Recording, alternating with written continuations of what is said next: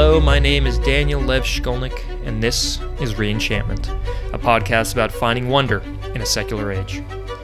My faith lies in humanity, not the supernatural. And if you believe that spirituality is fundamentally about cultivating the human spirit, then this podcast is for you. This week, I speak with Christopher Cotter. Chris is the co-founder of the Religious Studies podcast. It's one of the premier resources on the social scientific study of religion. Though, ironically, as a research fellow at the University of Edinburgh School of Divinity, he studies the non-religious and is one among them. I highly recommend listening to the Religious Studies podcast. They have over 300 episodes with new articles and recordings updated all the time. It's something that is geared towards those studying religion from an academic perspective, and they do interviews with professors from across the field. So if you're looking for sophisticated conversations about cutting-edge theoretical, methodological, empirical questions in the study of religion, then that's the place to go. But if you're not, then maybe our conversation might be a little bit more at your speed. Chris and I put aside those big theoretical questions and stayed a little bit more down to earth. So I hope you enjoy this conversation with Chris Cotter. It's a fun one.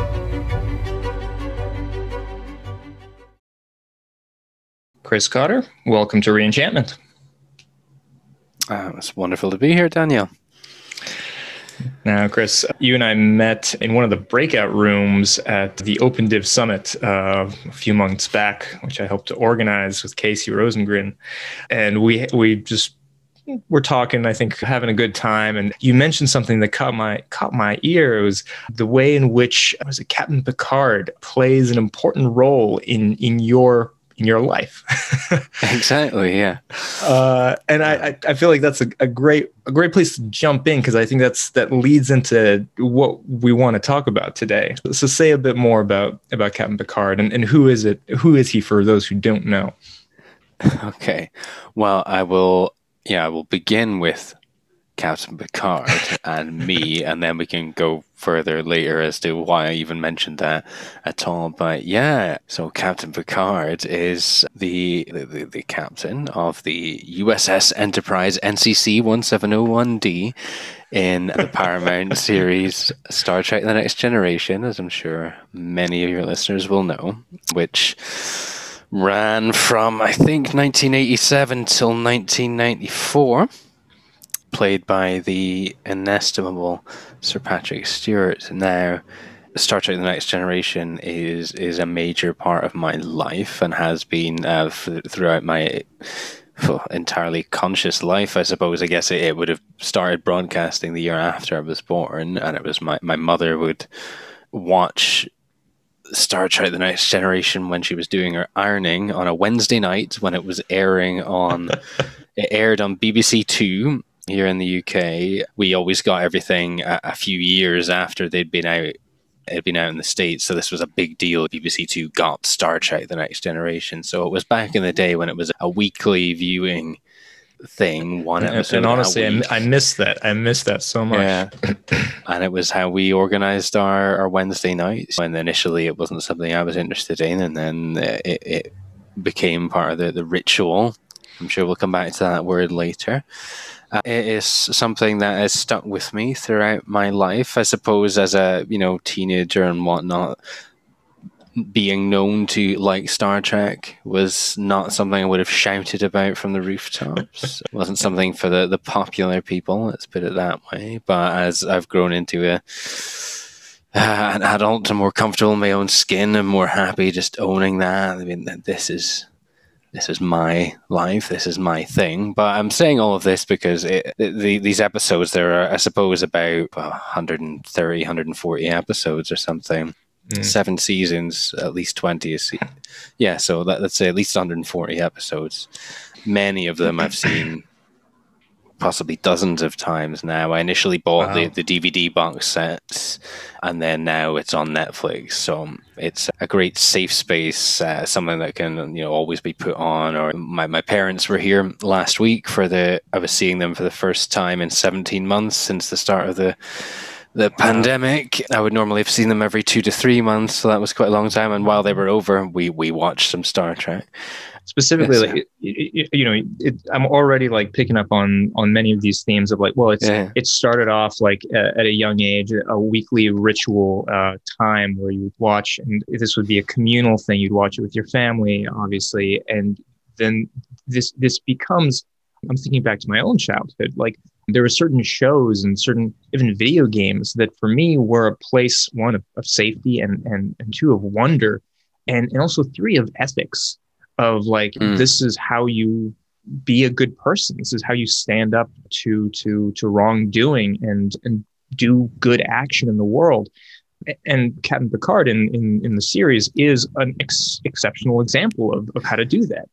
Exactly. So Picard, I mean, back when it all started, Patrick Stewart is famed for not even unpacking his bags when he started filming because he thought that people were going to reject him as the captain of the Enterprise after William Shatner. He was this bald, older English captain of a sort of flagship American show, but quickly was proven wrong. And yeah, I mean, even just not focusing on Picard, but the episodes deal with so many big questions and ideas in a way that sci-fi and fantasy can, and that sort of contemporary set programs maybe can't. That they can deal with issues of what it means to be human, or terrorism, or androgyny, or euthanasia, and all sorts of things that maybe people aren't so comfortable having conversations about in their day-to-day life, but you put it in a sci-fi universe and then suddenly people can watch it and talk about it and relate to it, even though it's perhaps more distanced. And yeah, Picard, he's the diplomat. I mean, I suppose now I would look at myself, I'm an academic, I'm into the theatre and history and all these other things that Picard's into, and music. But I read an article, and we'll get onto this, I'm sure, shortly, by Timothy Stacey in the journal that I co-edit, I came across it before it was published, and then I was like, oh, this is going to be great. So we'll mention that explicitly later. But he was talking about how asking people about what they believe in is perhaps more valuable than what they don't believe in. So especially if we're interested in people who are not religious and stuff, well, what unites the non-religious? Well, the fact that they don't subscribe to certain things. That doesn't really tell you very much of interest. Right. It doesn't tell you what animates the life and so on. And he mentioned the figure of Gandalf. Now, I also love Lord of the Rings as well. And he said maybe some people, to ask people whether they believe in Gandalf or think Gandalf is real doesn't really make much sense, but to focus on the role that Gandalf might play in their lives and how that character is utilized in moral decision making and so on could be much more valuable. And when I was reading, I was just like, that's me in Picard. Yeah. And I just had this sort of light bulb moment of, who am I going to be trying to emulate? I don't think I successfully do it.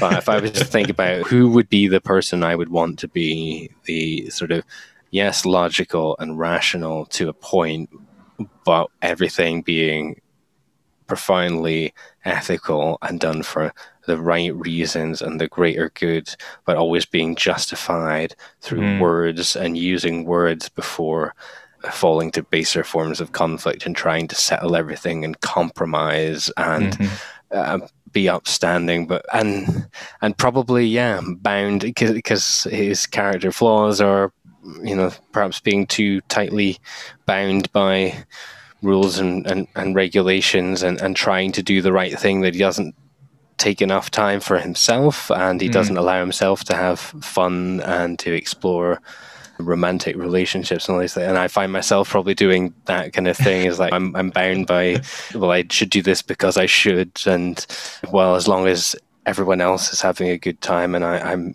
making sure that's happening. So I find myself, the good and the bad. Yeah, what is it? Careful what you wish for, you might just get it. Exactly. Yeah, it's interesting. So after we'd had this initial conversation and you brought this up, I thought about it, and then for me, I was never a huge Star Trek fan. My thing was Battlestar Galactica. And for me, Admiral Adama from the 2004 series, he embodies someone that I would like to emulate, and just and it's this is not unusual, I guess, is what I want to say. Isabella Tara Burton recently published this book called Strange Rights, where she dedicates a lot of pages to exploring the different kinds of modern fandoms and the ways in which they play spiritual or pseudo-religious roles in people's lives.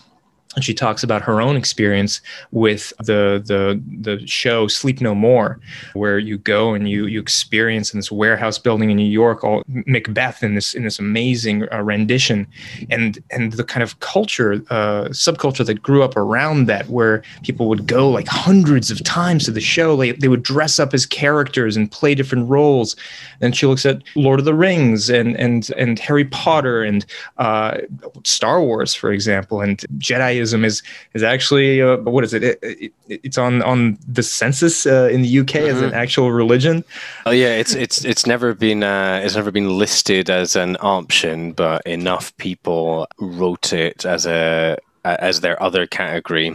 Right. Then when they present the data, if enough people write something over a certain threshold, then it has to be actually listed. It has to be listed rather than just.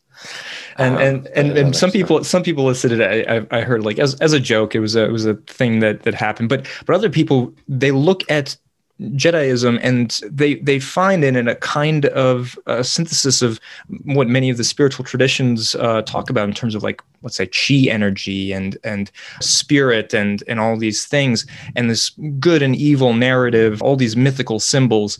And Obi-Wan Kenobi and Yoda, like their words and what they stand for, everybody knows these characters, and many times, like you say, we think about them in terms of moral decision making in our own lives.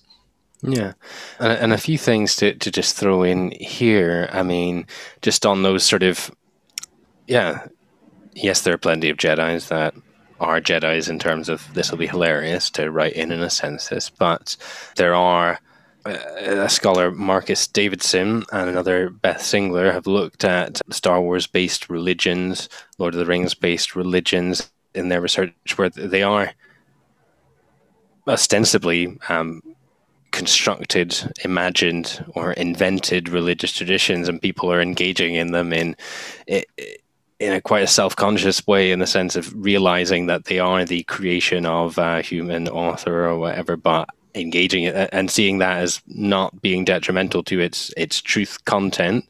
Mm-hmm. Another scholar, Carol Cusack, has an excellent book called Invented Religions, which deals with this, this whole phenomenon. But then we don't want to go too far down that path as well, because, as from our narratives as well, I think what we're saying is there are certainly people who might go down the whole hog route of getting into a fandom in a way in which they themselves relate to it as a religion. Like, someone might sincerely say Jediism is my religion. Mm-hmm. Then perhaps there's other gradations where people might say, well, I don't have a religion, but I'm really into Jediism, and I go to conventions, and I like that mythology, and it works for me. And then there'll be a whole host more have had mythology, a modern mythology, in the form of TV shows and films and books and games and all sorts of things. I will have that as part of their life, and it might have been part of their life for as long as they consciously remember. Yeah. Maybe you don't ever say, this is religious for me, and it would be quite disingenuous to say that it was their religion or something, but the power that has, and the fact that I don't think it would be too much of a stretch to say that Star Trek: The Next Generation forms and has formed me as a human being and a major part of my moral and ethical decision making in a way that I've only really recently become conscious of. And I'm not going to sit here and say, oh, I'm a Trekkie by religion, or that I believe in Star Trek. But well, maybe I am well aware. Yeah, well, maybe it might be more useful to talk about it in terms of mythology, right? Yeah. that in olden times you would grow up listening to myths and folk tales and lore of your culture. And today we don't really have that. We have these shows, we have these books, and we grow up listening and watching or even playing through in video games through these characters and these roles. And it is a kind of modern day mythology that we're talking about. And myth is not something you necessarily have to take as literal reality, but it is real in the sense that these are the things that our society values. These are the kinds of heroes that our society values, and we can learn from them. We can bring them up. The stories and narratives can be reenacted in different ways in our own lives, and particularly in our own minds. You mentioned the term in the imaginary, and that I feel like in specifically non-religious discourse and non-religious circles, there's so much emphasis on the rational, and I feel like there's not nearly enough emphasis on the imaginary. Yeah. And interestingly, like, we can bring in the term myth and discuss that if we want. It's got the problematic connotations now of not being true in a sense, but myth making is what human beings do. For non-religious folk, the sort of founding narrative, founding myth of in sort of, it'll be the conflict between Galileo and the church. That's like, for many sort of theists, activists or rationalists in some way, that story will be quite foundational to the idea of there being, say, a science-religion conflict. And I'm not an expert on this, but I know plenty who are. When you drill down into that, the actual reality of that conflict is far from the way it is mythologized by many atheists, etc. But it serves a function, a sort of binding function for the community, and a sort of an explanation for the currently perceived problematic relationship between religion and science and so on. So my point in bringing that up is that there are myths that are not true, but that serve a similar function even for people who would claim to be not engaging in such activities. But let's get away from that. That was sounding negative, which is not what we're meaning to do. But yeah, this way that we see things playing out in contemporary culture can hopefully make us a little less reductionistic when we talk about the past. We realize that we've all got our own idiosyncratic imaginaries, the imaginary world that we bring with us as we navigate the social world. And people in the past will have had this too, and it'll have been just as idiosyncratic in a sense, but the sources of authority and power will have been much more centralized, and people won't have had access to this sort of huge wealth of storytelling that we have now. People still mythologized and told stories in their local communities. There was an official dominant narrative of whatever. If there was an institutional religion, there will have been the official dominant mythology. But then on a local, individual, familial, village, region basis, there'll have been all sorts of interlocking mythologies at the same time that will have been sort of jumbled up and mixed in and sitting in tension and not necessarily rationally defensible, in that you might have your leprechauns and ghosts and witches, and then your virgin birth and crucifixion and all that stuff. Right, the coexistence of these different worldviews and metaphysical systems that if you look closely, they don't make sense, but you just don't look closely at it. But it's what we do, and to try and make sense of it would be to miss the power and miss what's going on, and the fact that now I suppose people have a bit more agency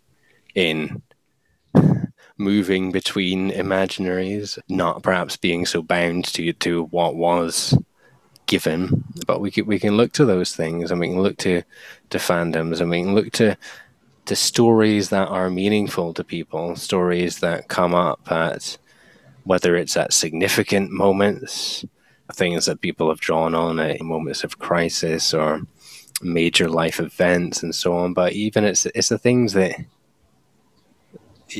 it's the things that inhabit the mundane as well, that doesn't necessarily have to come consciously to the fore. And that's a problem with our research methods a lot of the times when you're trying to ask people, what is a significant story for you? If you approach people in that way, does anything come to mind when you're confronted with a crisis? These are not natural questions to be asked. And if you have to think on the spot, most people will be like, I don't know, or draw on something more stuck, something that they might think they're supposed to say. Right, like, because would you yourself, I mean, ask that question, I don't know, a few years ago, say, oh, think of Captain Picard.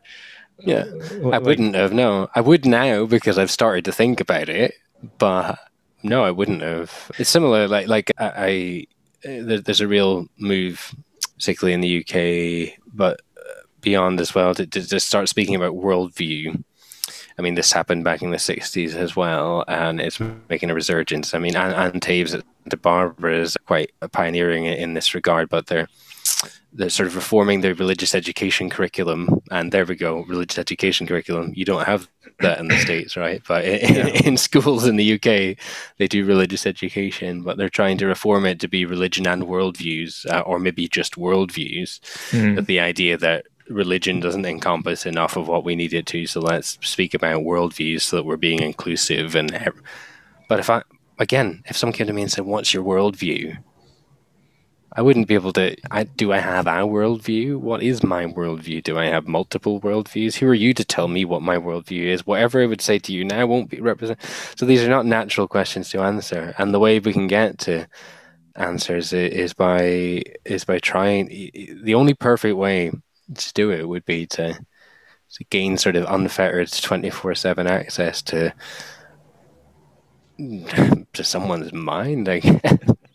And you can't do that. So then you try and do it through observation, but you can't observe an individual 24/7. And even if you were, how would my behavior demonstrate that Captain Picard was an important moral and ethical figure? I don't know. Yeah. Well, I guess like for listeners, I think one takeaway here is that if you love Star Trek or Star Wars or some fantasy character, I don't know, James Bond, whatever, like I think if you have found value there, if that character and person activates you, then it's okay to own it. Like there's no shame in that. I think that engagement is what is so important. And if you dig this, Casper ter Kuile has Harry Potter as a sacred text, like a whole podcast dedicated to like really treating seriously these books and like what wisdom can we find there? Because so even that anxiety I was just talking about there, about how do we find this out? But just ask people directly. I go through these crises in research all the time. I really want to get to the authentic representation, so I can't ask people directly about this sort of stuff. And then how will I get it? And then I can always come back to, sod it, just ask them directly. If you ask people who is significant for you, do you dig? Who do you dig? And let's talk about that. But through those conversations about, well, why are they significant? Why are they important? Why would you aspire to be them? You're probably going to get, as a researcher, I would get much more of an authentic idea about the things that they value and the world that they are constructing and the world that they are moving in and how they're navigating the world. And for the individual on the other side of that conversation, or if people are talking to each other, you're going to get a clearer, more systematized version of things that are implicit. If you are out there thinking, I don't really know what I believe in or what I value, I'm feeling a bit adrift. I know I'm not into like this religion stuff or whatever, but what am I for? I don't know.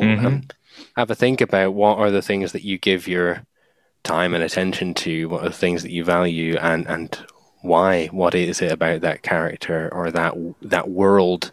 Because it could be the whole world of Middle Earth or something that was something of value. And for me, the Miyazaki films like are full of characters that I look to for all sorts of examples of heroism and morality and inspiration. And it's what excites you. What activates you. And then I, maybe another key part, like after you identify that, you realize and accept, okay, well, this is something that I really love and that has had an impact on me. how are some ways that somebody might then make that a more conscious part of their imaginary, of their lives, and how might they integrate that? I mean, here we're just going to start talking as individuals, because I don't have any sort of amazing like research insights or something, but we were talking about rituals and so on. But I think once you identify or start to identify things that are important and of value, and that seem to be a focus or nodal point for you or whatever, it's then thinking, how do I integrate that more fully? It seems to be all value, doing me good. So even to the point of, I used to do that watching on a Wednesday night, build in that we're human beings are ritual animals in a sense as well. We thrive on repetition and knowing what's coming and so on. So embrace that. It's not just you watching that same DVD for the 20th time. Why are you so boring? Why are you doing that? It's a valuable part of your identity and your framework. So roll with it. And then those moments when a friend's around and you say, "Oh, have you seen this?" and they say no, and you're like, "Oh, come on, let's watch." Those become like they become both missionary activities, I suppose, if you want it. They become much more important, but they also become, to use religion inflected terminology, like insights into your soul, you want to get me, you want to understand where I'm coming from here, engage with this, and I'll hold your hand through the process or whatever. It becomes, these are not just meaningless repetitions and so on. Yeah, no, the repetition is so important, and religions understand this. This is why they drill into people's minds through twice a day, 3 times a day prayer, 5 times a day prayer. You go to Sunday service, you read the Gospels like again and again and again, so that these stories and these narratives become automatic. That's what they become part of your subconscious, and then without even realizing, they're coming and becoming conscious with automatically. And this is why we're potentially, on a personal level, I would see secularization, whatever that is. But if we're thinking about the sort of waning dominance of certain institutions and the waning assumption that everyone in a certain area will be an adherent or whatever, I would see that as a good thing. And with that, individualism, rationalism, and so on, I would see as good things in many ways. But then what you don't have there is you lose that repetition and that reinforcement, and things are then happening on a sort of more ad hoc basis. And now, wouldn't it be great if someone could come up with a perfect secular synthesis of everything that you and I value, and then find a way to be like, no, we're right, so let's start doing this on repeat, drill this in, good, we'll get these values here and so on. But then that would only be 2 guys and their visions, and wouldn't cover the vast cornucopia of ideas out there, and also would go against, I think, many of the things that we would value. It should be the idea that it should be a sort of self-discovery, and any sort of prescription is not a good thing. You want it to be things that people eat. So it's there are positives.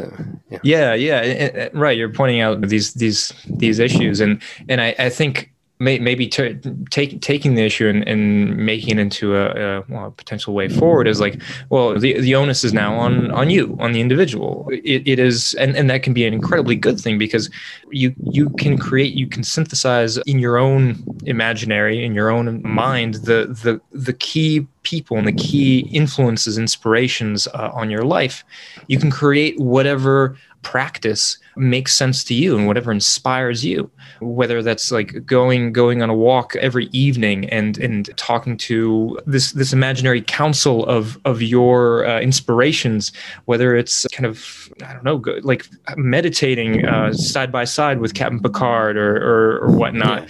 It's we have, on the one hand, no force like obligating us to do these kinds of things anymore, but we have now the liberty to do any of them and make them our own, and that's incredibly inspiring.